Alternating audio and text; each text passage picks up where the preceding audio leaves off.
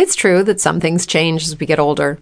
But if you're a woman over 40 and you're dealing with insomnia, brain fog, moodiness, and weight gain, you don't have to accept it as just another part of aging. And with MIDI Health, you can get help and stop pushing through it alone. The experts at MIDI understand that all these symptoms can be connected to the hormonal changes that happen around menopause, and MIDI can help you feel more like yourself again. Many healthcare providers aren't trained to treat or even recognize menopause symptoms. MIDI clinicians are menopause experts. They're dedicated to providing safe, effective, FDA-approved solutions for dozens of hormonal symptoms, not just hot flashes. Most importantly, they're covered by insurance. 91% of MIDI patients get relief from symptoms within just 2 months. You deserve to feel great. Book your virtual visit today at joinmidi.com. That's joinmidi.com. With Lucky Land Slots, you can get lucky just about anywhere. Dearly beloved, we are gathered here today to... Has anyone seen the bride and groom? Sorry, we're here. We were getting lucky in the limo and we lost track of time. No, Lucky Land Casino, with cash prizes that add up quicker than a guest registry. In that case, I pronounce you lucky. Play for free at LuckyLandSlots.com. Daily bonuses are waiting. No purchase necessary. Void where prohibited by law. 18+. Terms and conditions apply. See website for details. Such a stupid trick on me. But if you have fully gratified your peculiar sense of humor, I must again ask you to send for a cab. It was the wrong note, and she knew it as she spoke. To be stung by irony is not necessary to understand it, and the angry streaks on Trenor's face might have been raised by an actual lash. "Look here, Lily, don't take that high and mighty tone with me." He had again moved toward the door, and in her instinctive shrinking from him, she let him regain command of the threshold. "I did play a trick on you. I own up to it. But if you think I'm ashamed, you're mistaken. Lord knows I've been patient enough. I've hung round and looked like an ass, and all the while you were letting a lot of other fellows make up to you. Letting 'em make fun of me, I dare say. I'm not sharp, and can't dress my friends up to look funny as you do, but I can tell when it's being done to me. I can tell fast enough when I'm made a fool of." "Ah, I shouldn't have thought that," flashed from Lily, but her laugh dropped to silence under his look. "No, you wouldn't have thought of it, but you'll know better now. That's what you're here for tonight. I've been waiting for a quiet time to talk things over, and now I've got it, I mean to make you hear me out." His first rush of inarticulate resentment had been followed by a steadiness and concentration of tone more disconcerting to Lily than the excitement preceding it. For a moment her presence of mind forsook her. She had more than once been in situations where a quick sword-play of wit had been needful to cover her retreat, but her frightened heart-throbs told her that here such skill would not avail. To gain time, she repeated, "I don't understand what you want." Trenor had pushed a chair between himself and the door. He threw himself in it and leaned back, looking up at her. "I'll tell you what I want. I want to know just where you and I stand. Hang it, the man who pays for the dinner is generally allowed to have a seat at table." She flamed with anger and abasement, and the sickening need of having to conciliate where she longed to humble. "I don't know what you mean, but you must see, Gus, that I can't stay here talking to you at this hour." "Gad, you go to men's houses fast enough in broad daylight. Strikes me you're not always so deuced careful of appearances." The brutality of the thrust gave her the sense of dizziness that follows on a physical blow. Rosedale had spoken, then. This was the way men talked of her. She felt suddenly weak and defenseless. There was a throb of self-pity in her throat, but all the while another self was sharpening her to vigilance, whispering the terrified warning that every word and gesture must be measured. "If you have brought me here to say insulting things—" she began. Trenor laughed. "Don't talk stage rot. I don't want to insult you, but a man's got his feelings, and you've played with mine too long. I didn't begin this business, kept out of the way, and left the track clear for the other chaps, till you rummaged me out and set to work to make an ass of me. And an easy job you had of it, too. That's the trouble. It was too easy for you. You got reckless. Thought you could turn me inside out and chuck me in the gutter like an empty purse. But by gad, that ain't playing fair. That's dodging the rules of the game. Of course I know now what you wanted. It wasn't my beautiful eyes you were after, but I tell you what, Miss Lily, you've got to pay up for making me think so." He rose, squaring his shoulders aggressively, and stepped toward her with a reddening brow, but she held her footing, though every nerve tore at her to retreat as he advanced. "Pay up?" she faltered. "Do you mean that I owe you money?" He laughed again. "Oh, I'm not asking for payment in kind, but there's such a thing as fair play, and interest on one's money, and hang me if I've had as much as a look from you." "Your money? What have I got to do with your money? You advised me how to invest mine. You must have seen I knew nothing of business. You told me it was all right." "It was all right. It is, Lily. You're welcome to all of it, and 10 times more. I'm only asking for a word of thanks from you." He was closer still, with a hand that grew formidable, and the frightened self in her was dragging the other down. "I have thanked you. I've shown I was grateful. What more have you done than any friend might do, or anyone except from a friend?"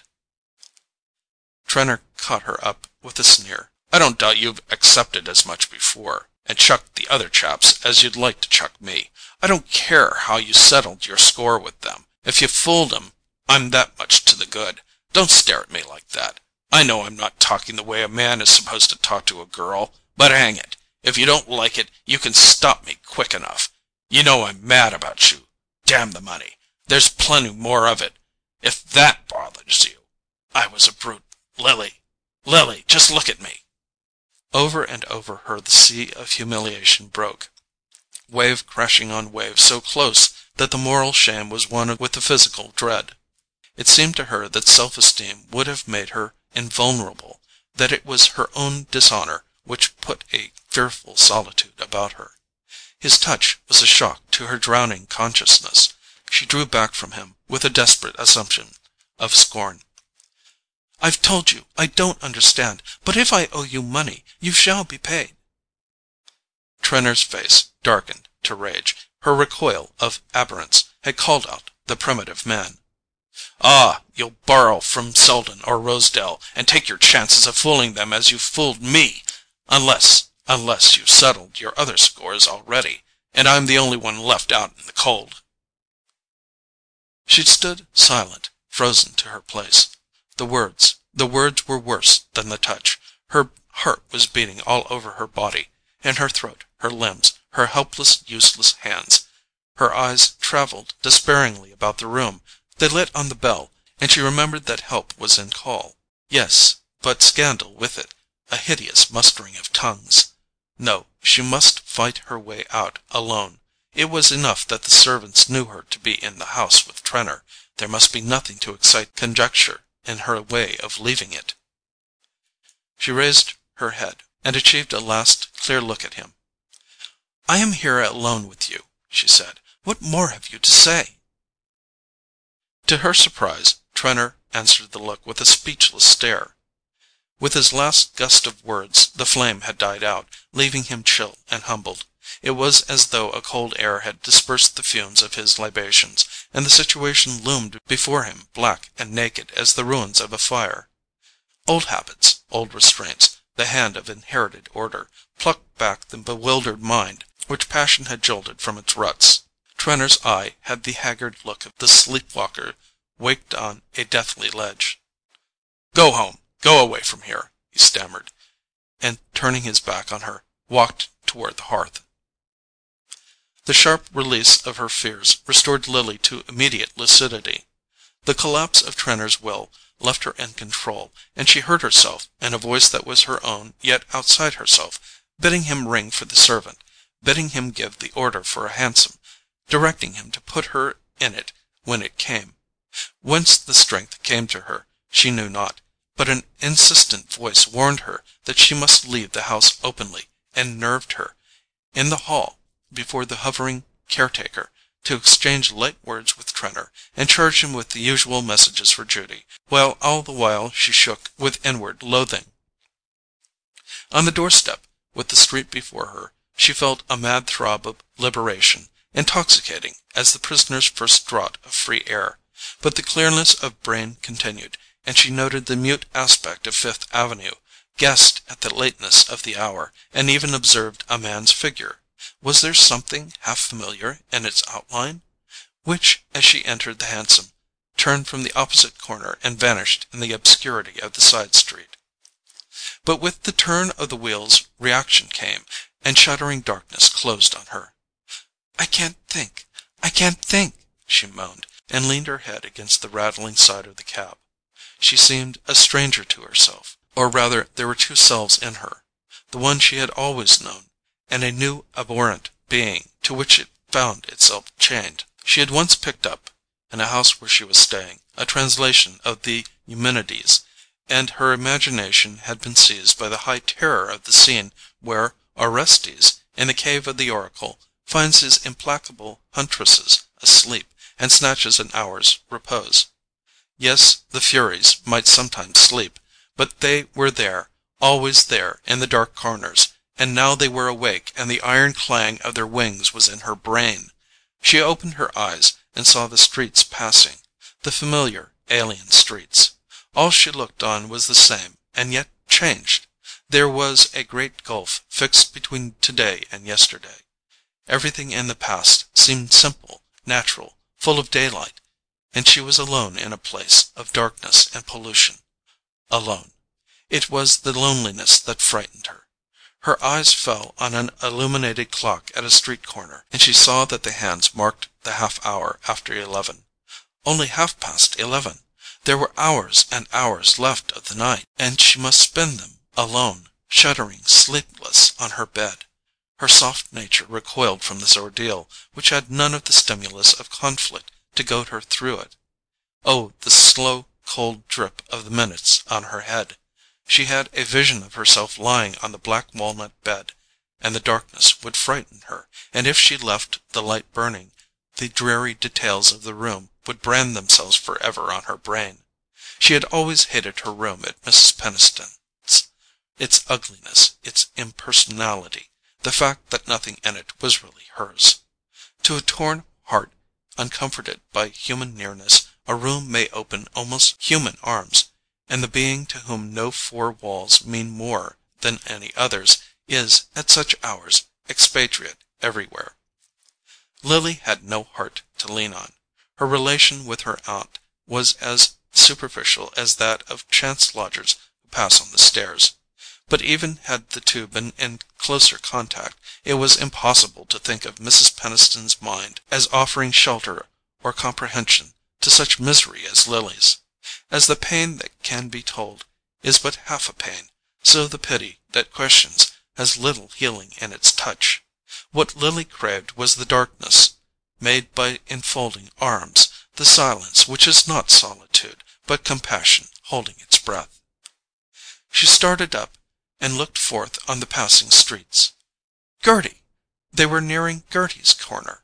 If only she could reach there before this labouring anguish burst from her breast to her lips. If only she could feel the hold of Gerty's arms while she shook in the ague fit of fear that was coming upon her. She pushed up the door in the roof and called the address to the driver. It was not so late. Gerty might still be waking, and even if she were not, the sound of the bell would penetrate every recess of her tiny apartment and rouse her to answer her friend's call. End of Book 1, Chapter 13.